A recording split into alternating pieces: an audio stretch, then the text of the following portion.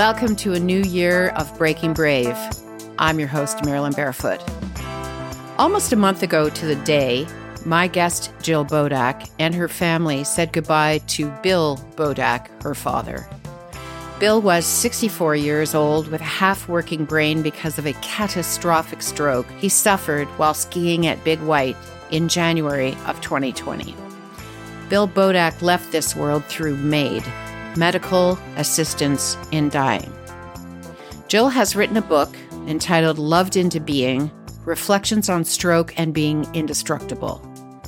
The book documents her journey with her dad from the day she got the call about the stroke to the last precious minutes together on December the 6th, 2022. Jill explains to me today that it is only by loving her dad so deeply that she can feel this kind of loss, and only by grieving thoroughly can she herself come back to life.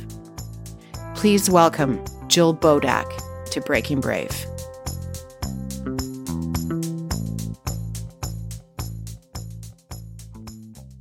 Well, welcome Jill Bodak to Breaking Brave.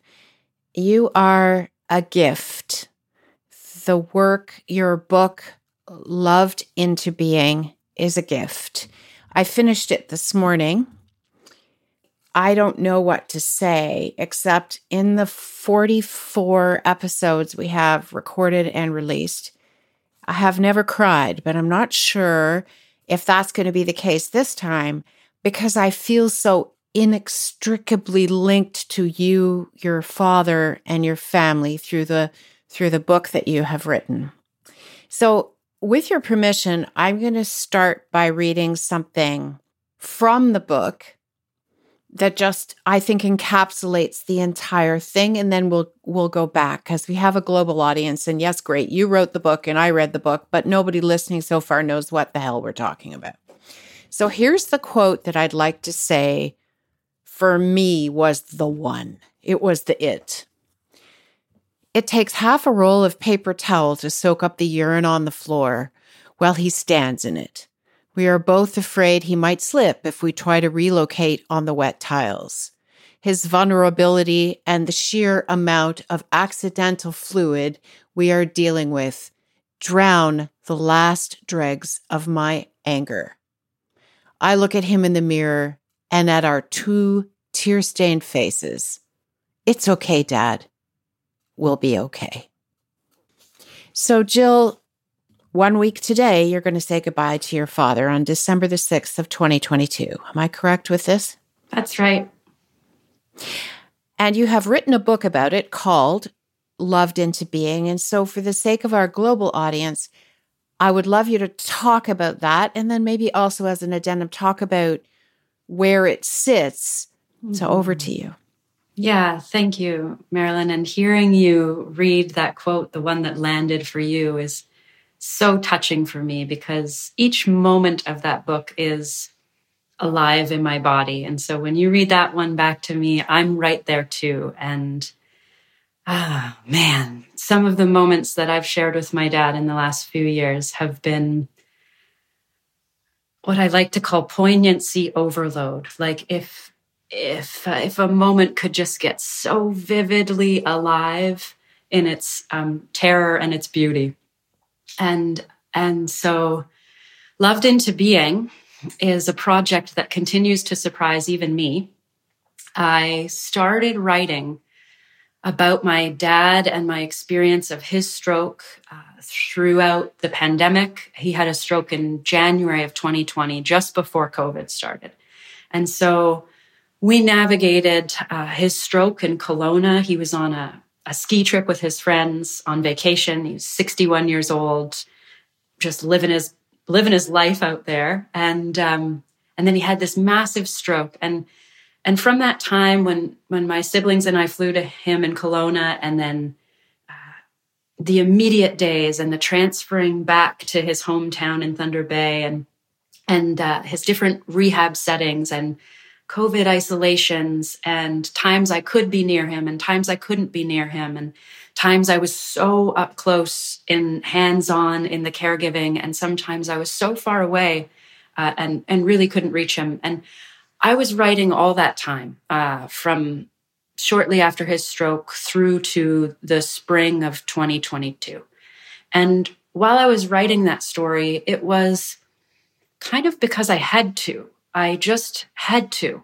And the process of that writing for me was first to one of my mentors, my writing mentors calls it filling the sandbox, where it was just to dump it all out somewhere so that I could say, I don't have to carry that all around in my body. I could just put it here in this document. And then to refine and sculpt that document down and realize, actually, there's something here that I want to say, something that I want to share, something that I want to encapsulate in some way. And all of that was done last spring before my dad's sort of overall well-being took a real dive. So we made it, when I wrote it, it was a recovery story.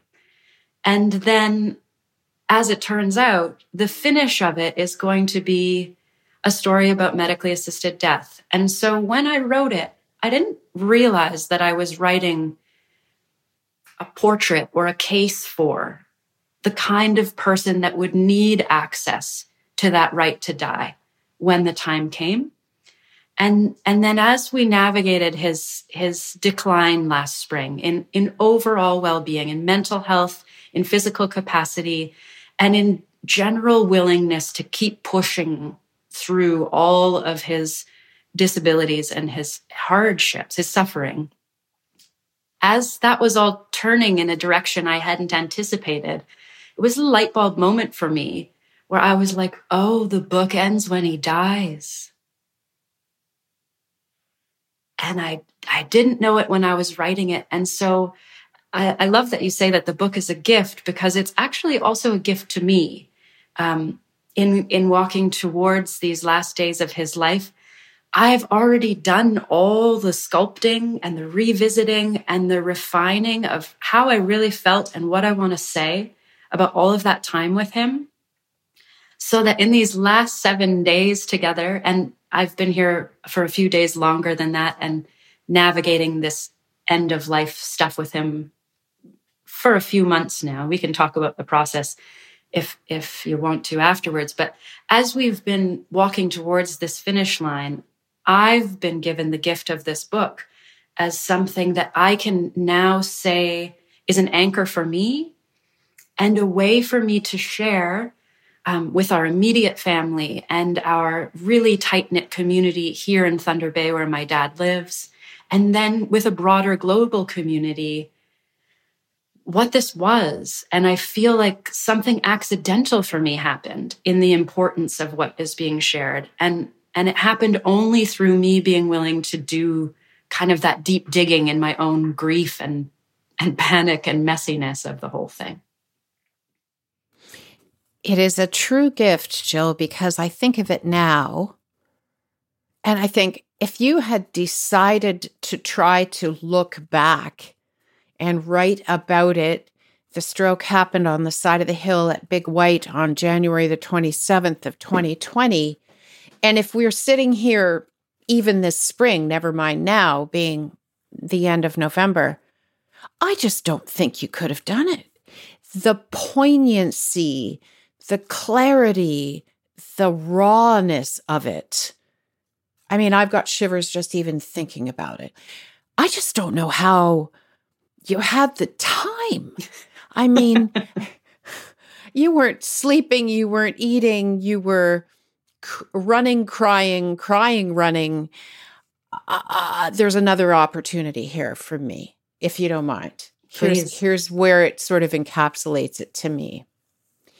The lens from the book, the lens through which I view the world is now highly attuned to Dad's physical needs. I consider details that never crossed my mind in the past. Are there stairs at the places we're going? Railings? Where's the bathroom? What side is the toilet paper on? Are there grab bars on the walls? Uneven sidewalks? Curbs? Accessible parking? A walk-in shower? The sheer mass of details pushed the edge of what I could manage. I start to crack under the pressure. And those were not static details, because as he took a turn for the better or the worse, the details changed and morphed. And yet you were able to capture it. Why do you think that was, Jill? Why do you think you still, at the end of the most exhausting day, 20 hours, 24 hours, 72 hours, you were still able to catch it, to capture it, to write it? That's such a great question. And I can only say my most honest answer is that I had some practices in place that caught me. And I'm a person who has always reveled in mornings. So those first hours upon waking have been very organically tilled by me. And like, what do I do with my body in that time? Just right at the start. How do I go from sleeping back to being me out in the world again? And some of those practices, they went back years and years before my dad's stroke, where I work in a profession that is ultimately a caregiving profession. It's a, health-related field. So I've always felt like once the day gets going, the needs on me are just like, wear this hat, do that dance, do this thing, do that thing, care for this person, respond to this.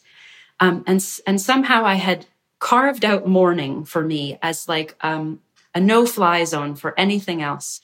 And when my dad's stroke happened and we flew to Kelowna and I was just there with him, I maintained that out of habit, not out of wisdom or any kind of enlightened decision. It was just a habit to be like, I know that I cannot be here for all of you if you don't give me the first 90 minutes of the day. And so sometimes I use them to run. Sometimes I use them to just roll around on the floor and cry. And every day there was at least 30 minutes that I knew I had to open my computer and download or upload or offload or something, get it out, what was happening around me and in me. And when I look back, it was 400 pages that poured out of that initial sandboxing.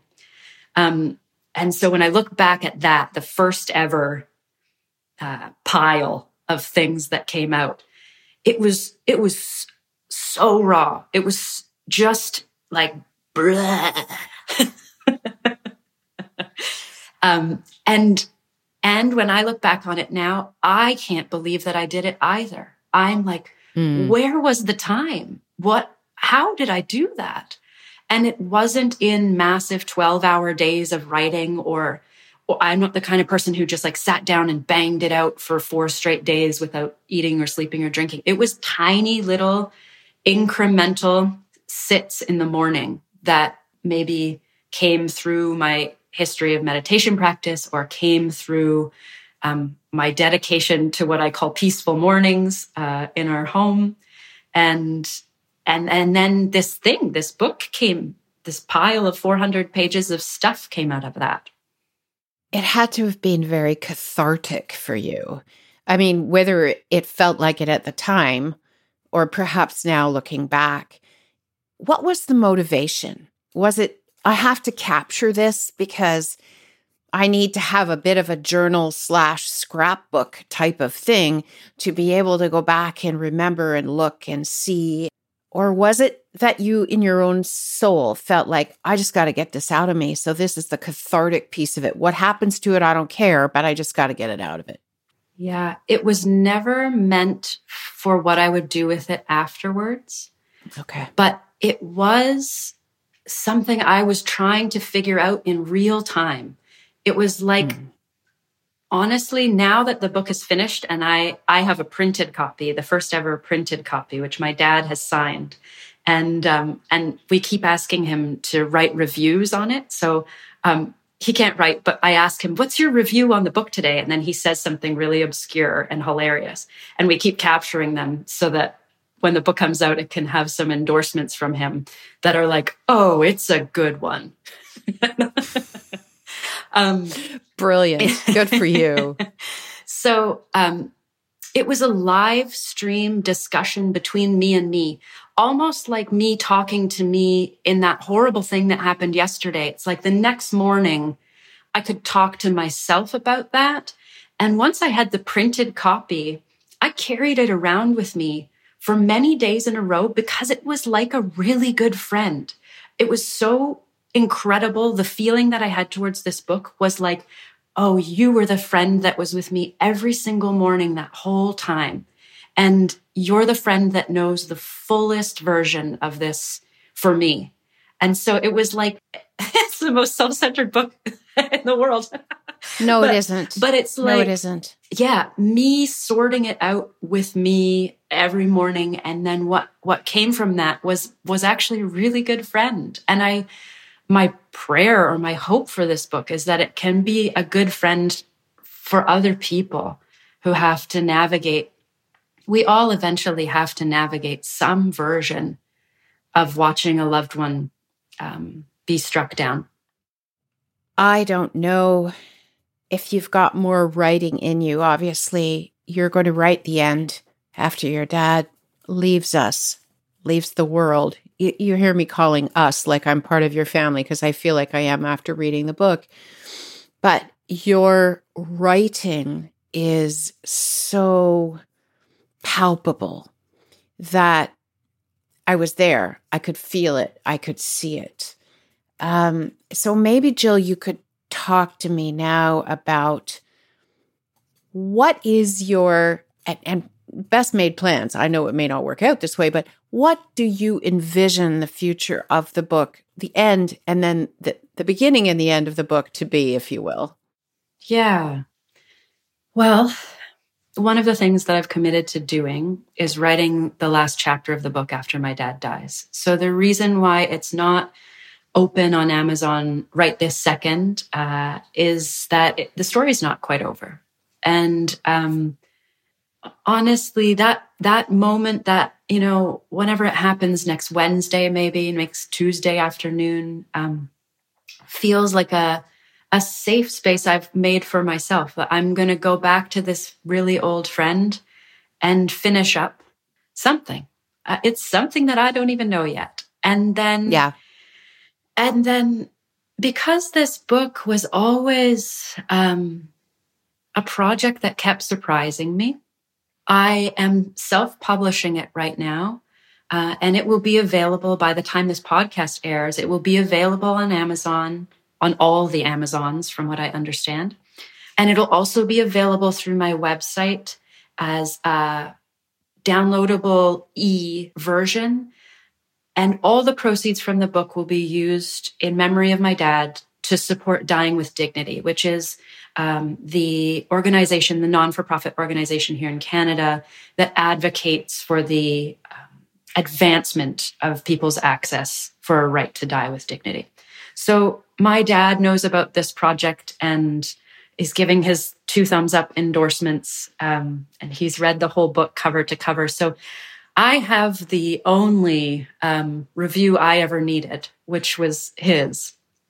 And the rest of it for me is a cherry on top, or the ripple out afterwards. It's, what's going to happen when I drop this pebble into this pond, and how far will the ripples go? And this podcast is one of those ripples. A stretch goal for me would be that some publisher somewhere says, you know what, I would love to pick this book up. It's totally done and ready to go. It's beautiful. It's touching people. And we could make the ripple wider. We could send another wave out. We could have more discussions in other places about stroke, about caregiving, about end-of-life choices, about about what we do in our own fragile little bodies as we navigate all of that real-time stuff. I'm so inspired by those topics anyways. And in the book, I talk a lot about my history with my fascination and fear of death, and my relationship with mortality is full frontal colliding with with my dad's fate. And that's continuing to happen now. And where that goes afterwards is the echo on, and it's also my tribute to him to keep writing, keep talking, and keep opening myself up in the ways that feel so natural to me to share. This isn't a big stretch for me to share with you, Marilyn. It's an honor. Well, thank you for doing so, because it's like when I talk about storytelling to clients that I'm working with, storytelling creates a mini little movie in your mind. And it also brings back experiences close to your own heart. And I lost my dad about round figures 30 years ago to lung cancer. So it was not the journey you've been on.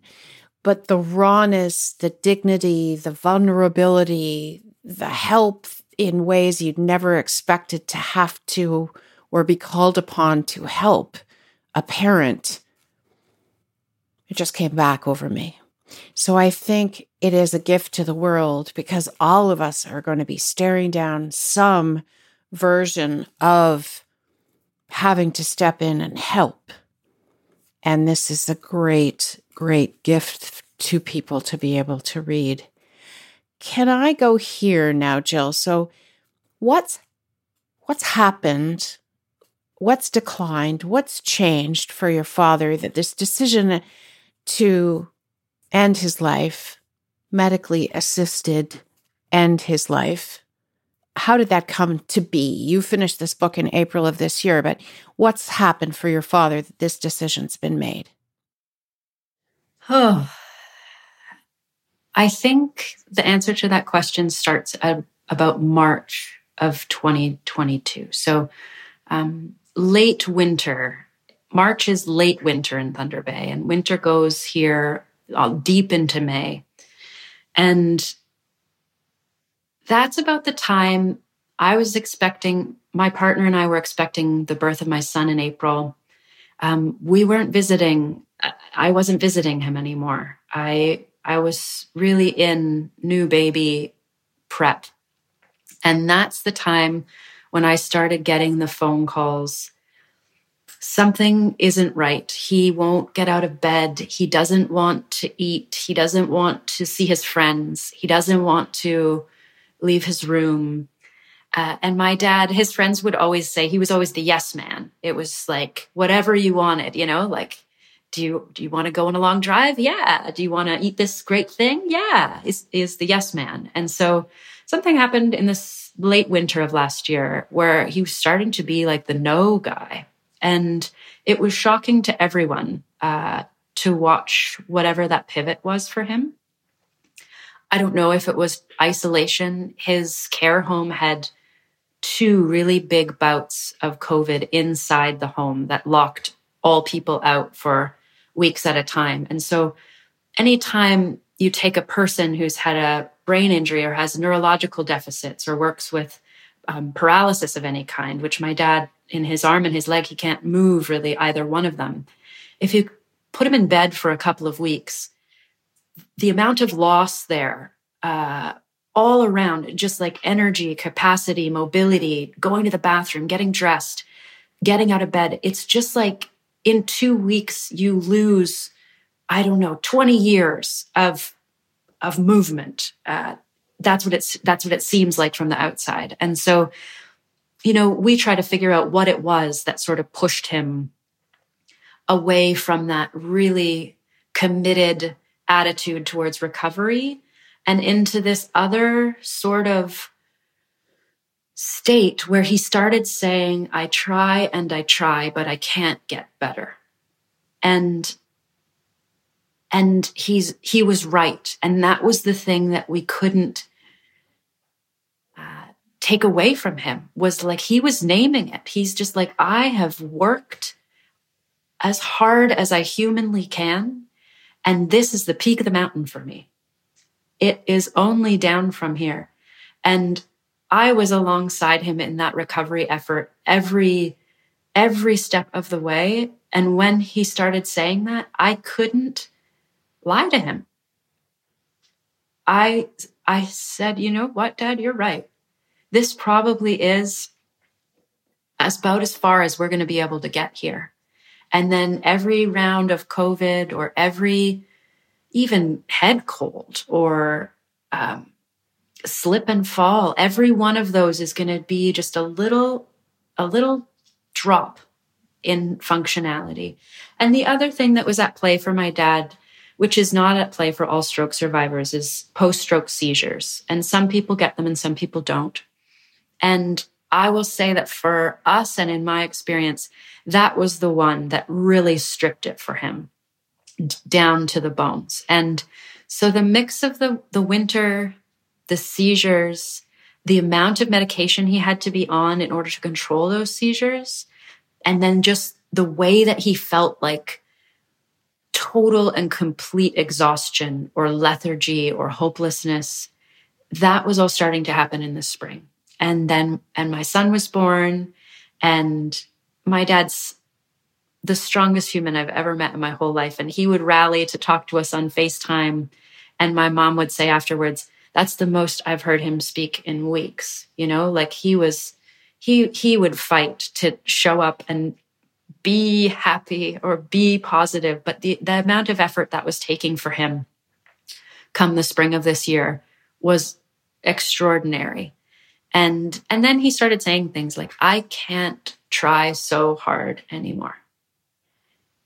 And I think for my whole family, that was a moment around, facing our own ableism, our own sense that he should just keep trying and keep getting better. And he would just keep getting better and better and better, like the way you want it to go.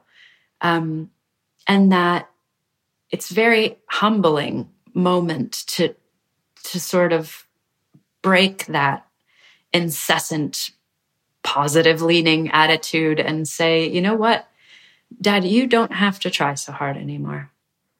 If you want to try less hard, I think you've earned that.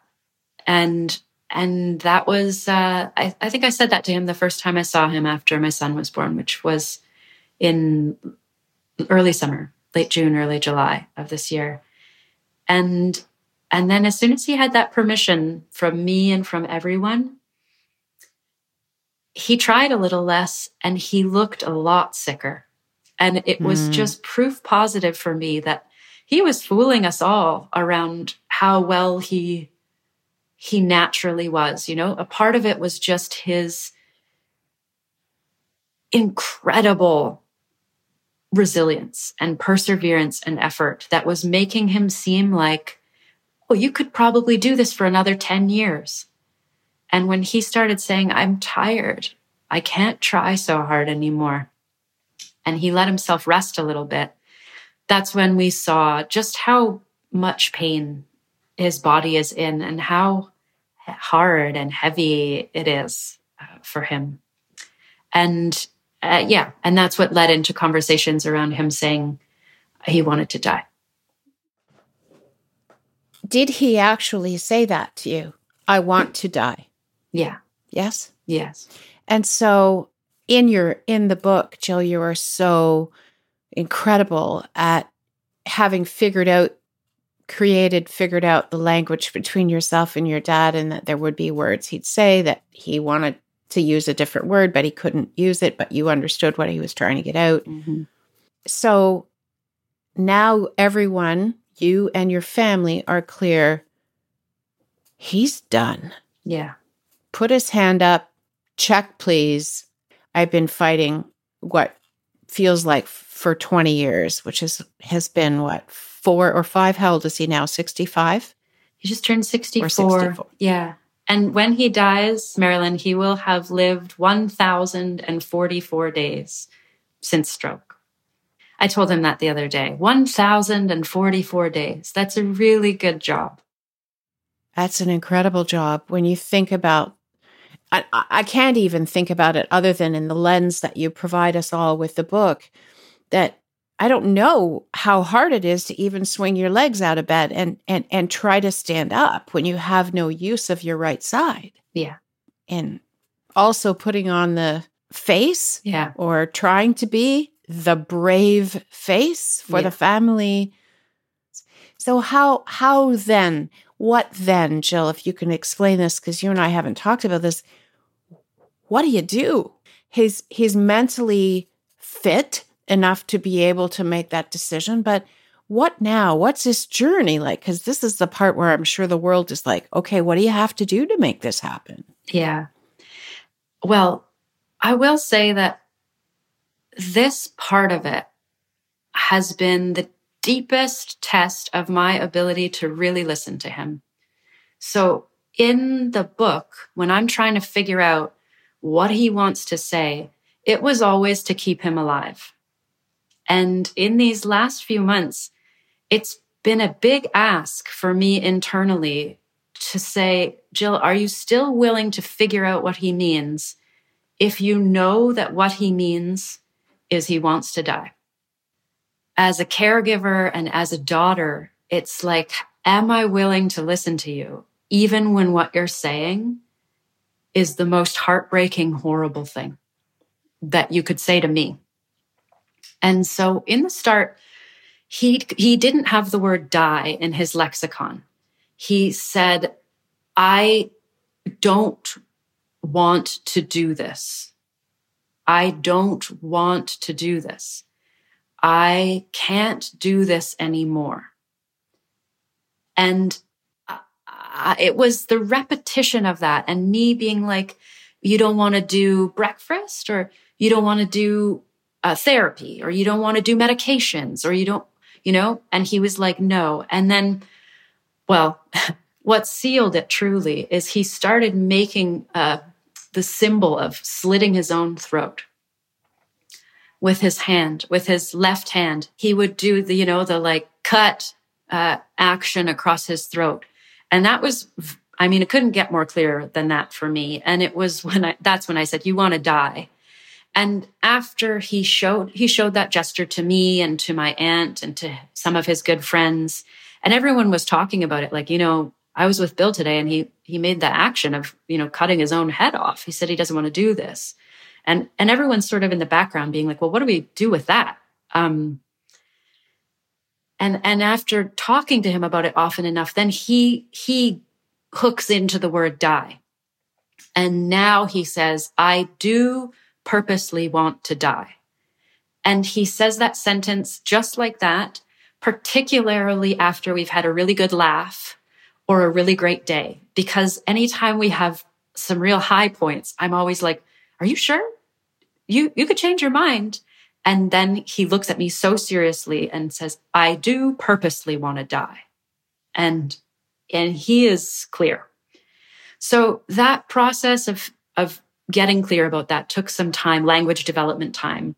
And then once we were clear, I am very often the person in my family that takes the reins on, well, what are we going to do about that? And I had a good conversation with a friend of mine in Toronto who I knew had helped someone dear to her access MAID. And I said, where do I start with this? And one of the things she told me is that, she had helped her friend get access to MAID. He was a late stage cerebral palsy person. And once he had access to the right to die, once they granted him permission, he no longer wanted to die. And there was something in the freedom of having the choice of knowing that when the time came, if he wanted to play that card, he was approved. He had the green light to do it if he wanted to. And that agency, giving a person that agency can create so much peace and so much relief to know, okay, things are bad now, but if they get to a certain point, I can check out. And that, for my friend, created a whole new life for him. And it's 3 years since his application for MAID, and he's living in his severely disabled body happily, knowing that he has options when he needs them. And I think something about that story really bolstered my confidence into navigating the first contact with medically assisted dying in Northwestern Ontario, and who do you have to call, and how do you go about the process? And we went through those early stages of the process, really hoping that giving my dad that agency would make him see or feel that of course he has that right, but he doesn't have to exercise it right now.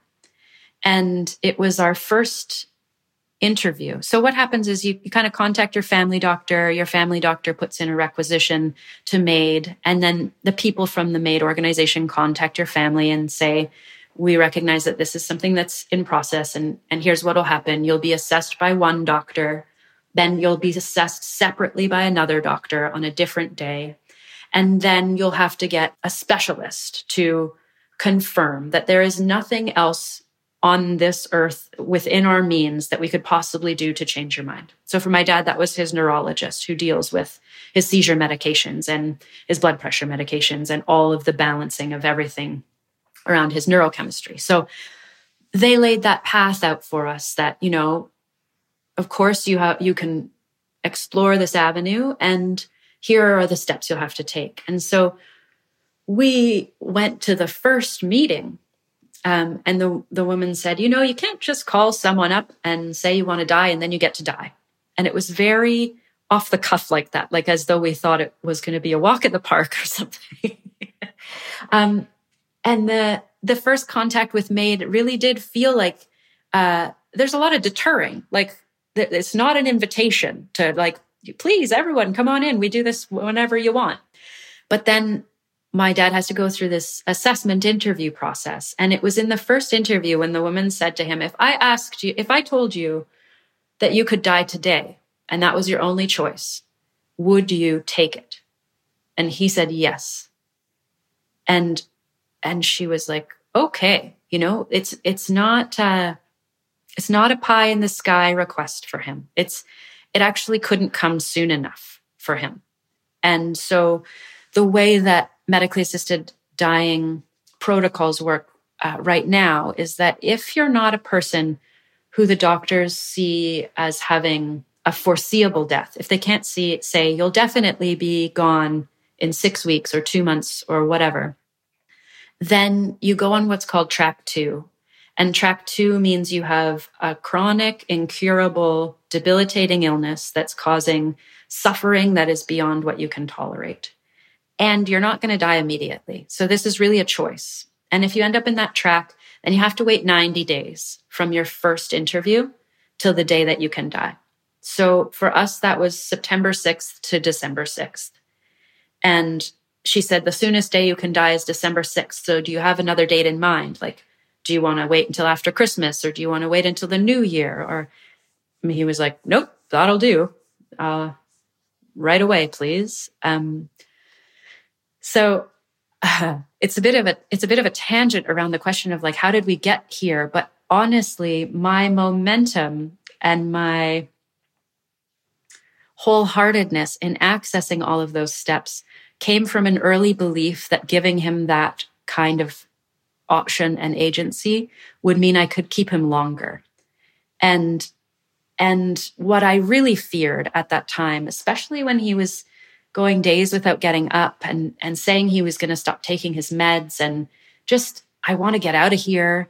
I was really worried he was going to try to end his life on his own, by himself. And with his current disabilities, physically and cognitively, that sounded like an absolute disaster to me. Like the last thing I ever wanted was for him to come up with some means to take care of the problem himself and either be unsuccessful and be even more ill and suffering than he is now, or harm someone else in the act of trying to alleviate the kind of suffering he was in. So those two things, the thought that I might get to keep him a little longer if I gave him the right to die, and that I really didn't want him to hurt himself or anyone else.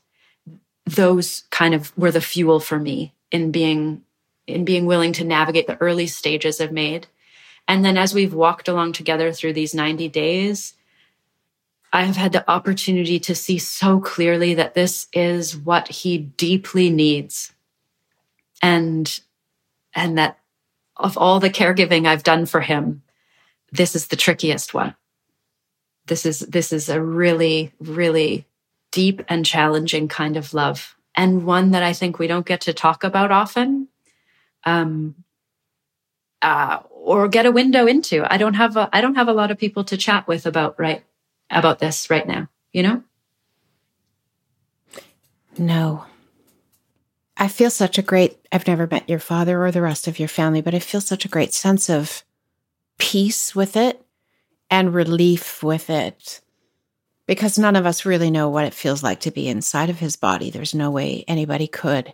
How is your family on board with this decision, or have you got some folks that are waving flags saying this is wrong for whatever reason they decide to call it wrong? Oh yeah, there's so many reasons, for people to be opposed or confused or afraid of this kind of choice. It's new, this is not the norm for us. We haven't had generations of navigating death in this way. And I will say that everyone, all of my dad's friends, his siblings, my mom, we see him and we hear him. And it's like almost like a tip of the hat or like a salute to be like, yeah, I see you. Okay. You deserve that for you. And all of us, I asked him the other day, Dad, what about how much I'm going to miss you? Like, what are we supposed to do without you? Do you have any tips? And he said, nah, no tips. And it's like, okay. Like, he was really just like, that's not my problem. You're going to have to figure that out for yourself. But I will say my dad, as is written in the book, my dad lives in a care home right now with his mother. They share a 2-bedroom suite in a supported living situation. She's 90. We call her Nana. She is just the most wonderful woman. And this is and has been the hardest, most devastating and confusing decision for her. Partly, I think, because of her faith and her trust in God, that, your life should last as long as God says, not as long as you say. But also, I think a little bit because it just short circuits her as a mother in a way that she can't reconcile. And we're all really aware of that and doing our very best to be with her as best we can. But she's struggling. A parent should never have to experience the death of a child. And now you, as a parent with a young son, it's inconceivable. But yet, she's a wise woman, and even at 90, I'm sure she understands that this choice is the right choice for your father, so she respects it. Yeah. I wasn't there the day that they really sat down and talked about it, but my aunt said they just held hands and cried, and she said, if this is what you need, I love you. And she said to him the other day, if I could give you 30 years, I would. She said, I've had so many, what do I need them for? And I can't imagine, as a new mother right now, I can't imagine being in a room across the hall from my son. I can't imagine watching him suffer in that way. Yeah, it's unimaginable, her situation. And so am I able to ask you, Jill, about, well, one of the reasons I'm going down here is Maid House. And what is that? And what will it loosely, obviously not graphic detail because I'm not part of the family. Mm-hmm. What will December the 6th look like for you, your dad, and your family? Yeah. Well, Maid House is a project in Toronto. It's the only one in the country. And we don't have access to its facilities on December 6th because we'll be in Thunder Bay. So Maid House, I've been in contact with them. They have incredible resources for families. And it is a non-for-profit kind of startup. It's relatively new. It's a place to go when you've chosen to access your right to die, it's a building, it's a home that you can do that in. I met with the people in Toronto several weeks ago, just an extraordinary project. And I was so blown away that exists, especially at a time when I'm navigating it in Northwestern Ontario, where resources are much thinner. Acceptance and awareness around MAID is far lower. And even the number of doctors willing to provide medically assisted death in Thunder Bay is abysmal. It's very, very difficult to find the one or two people that are willing to do this up here. So for us, December 6th, the choices are the hospital or home. And we've chosen home. And my dad doesn't want to be at the care home where he lives right now. So he'll come home to our childhood home, my parents' house, and he'll die in the living room. That's the plan. To wrap our heads around that, or for people listening, it is going to literally look like a man who's going to have breakfast, be walking and talking and listening to music, who will walk himself to a couch, probably the couch. He says the couch. We're sort of back and forth on that. And he'll lie down, and then he'll have 2 IVs in his arms and a 10-minute ride between here and there. What will you say to him? How do you and your siblings and your family come together to say, do we all say something? Do we each say something? Do we say nothing? Do we just hold his hand? I don't know. Is it something you can plan for? Is it something that you say, I guess we're just going to have to see what he wants at that time? There's a theme in the book that I call imagination versus reality. And I visit that theme often as I'm thinking about, flying to see him for the first time after his stroke. My imagination's running wild about what it's going to be like. And then the reality of it is so different. And it's very often in my experience, especially around death and crisis and things that frighten me, reality is a lot more peaceful than imagination. And putting him in the care home was another one where I just had these horrific ideas of what it was going to be to put him in a home. And the reality was far more peaceful than that. And with this approaching December 6th day, and my dad being set free of this body, I mentioned in the book there's this part around smashing these clay balls. And so they're a gift that was given to me, this sort of like tokens that you make wishes on. And in the book, I smash them when different characters die. And the third one is my dad's. It has his name on it. So all I can say that I know for sure about December 6th is that I don't have much left to say to him that he doesn't already know. We're all anticipating the possibility of some amount of fear and how to meet the fragility and the tenderness of that. I think we're going to have to make it up on the fly, but I imagine there will be some hand-holding and some tears and maybe some music. And I know for sure that I will know the moment to smash the last clay ball and really let him out of this body and on to whatever happens after that. So that's kind of the only practice that I have planned. I have a little kind of mini altar made with his clay ball and a candle, and I've been writing every day for 40 days before he dies, and I'll write for 40 days after. That's my kind of current commitment. And those are my rituals. That's about as much as I can plan. And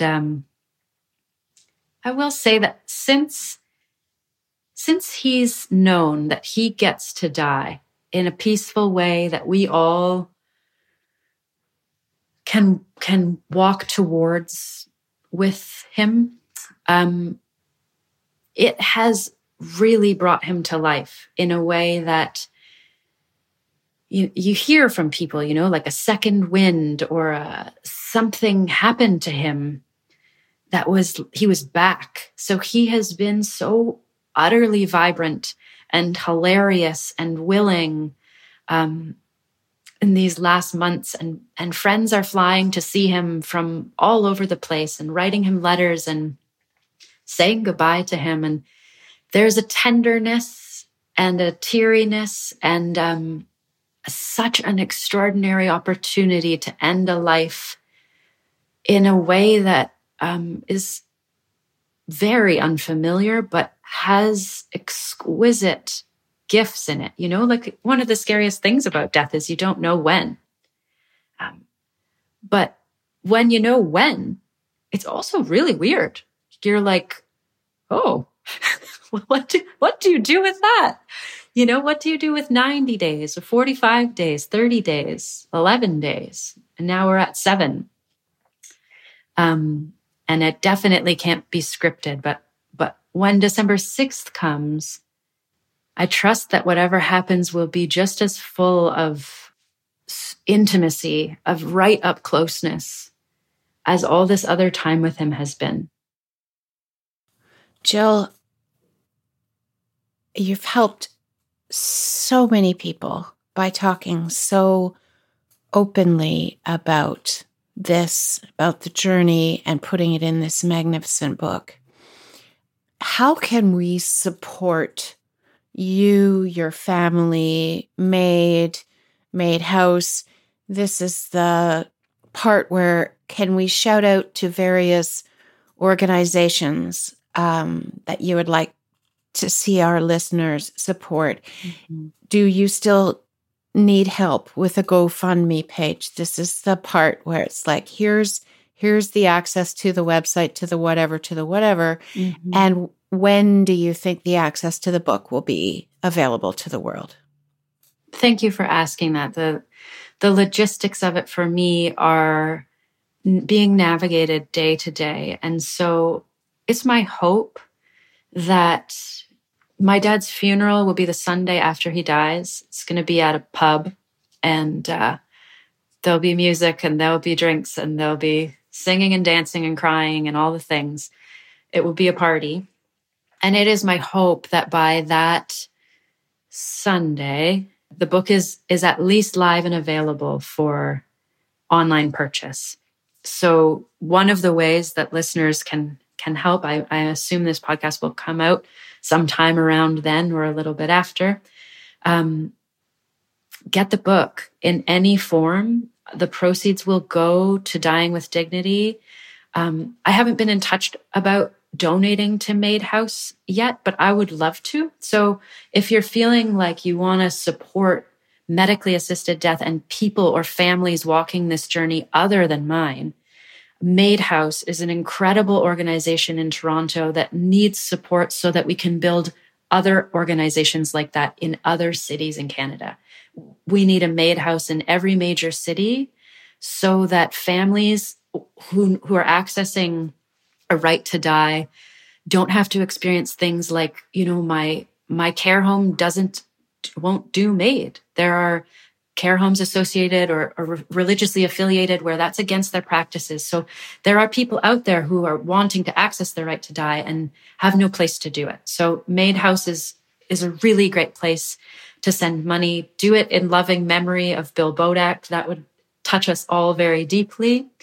Dyingwithdignity.ca is the more politically affiliated body that's doing the work around legislation and rules. And coming up this spring 2023, Made is supposed to be expanded to include access for people who want directives, end-of-life advanced directives. So that would be like if you're sitting here in a well body, in a fine moment in your life, and you're like, I definitely, if something like that happened to me, I would want the right to die. And if I wasn't able to consent, if I couldn't speak or if I was unconscious, please don't keep me alive like that. It's Made is looking to be expanded to create options like that for us to put into our wills or into our advance directives and to have those conversations with our family, that could be people's right.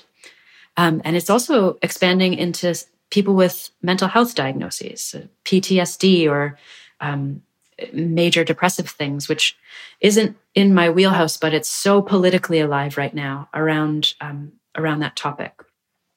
Dying with Dignity is a place to send your support to help the people doing the frontline work on the legislation end.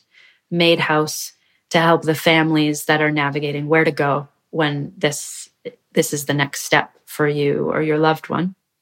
And then the book, buy it and share it, and let the ripple go out as wide as we can as an echoing tribute to a really incredible man who has, touched my life in ways I'll never be able to write deeply enough about. And that I want to do the story justice by sharing it wherever it needs to go. I hope it surprises me. I think it already has. The name of the book is Loved into Being. And what's your website, Jill? The website to access it is jillbodak.com, which is just my full name, JILLBODAK.com. Perfect. And I think this one might be the toughest question of all. What's bravery to you? Yeah, bravery. Man, in those moments in my life when I feel so clearly that I am not prepared for this, bravery for me is the moment of trusting that something in me knows even when I don't. And that is it's the bedrock of faith. It's non-denominational faith to say that when life is so much more than I feel equipped for, I have a sneaky suspicion that something in me knows.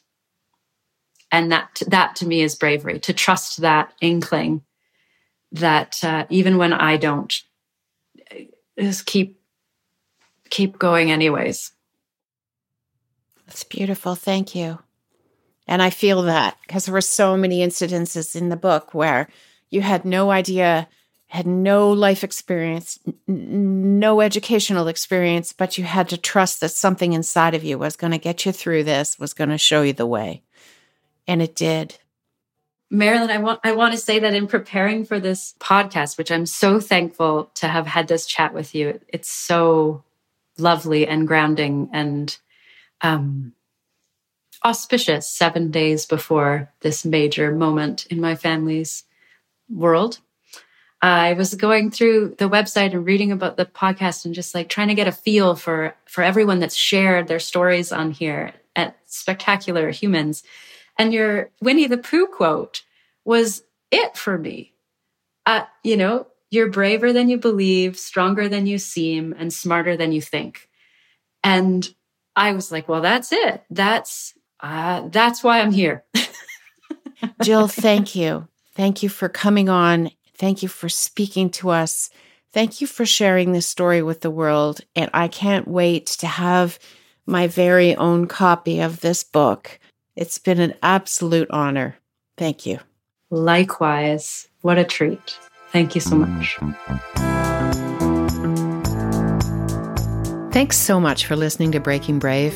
For updates between episodes, please visit my website, MarilynBarefoot.com. You can also find me at Marilyn Barefoot. That's it for today. See you next time.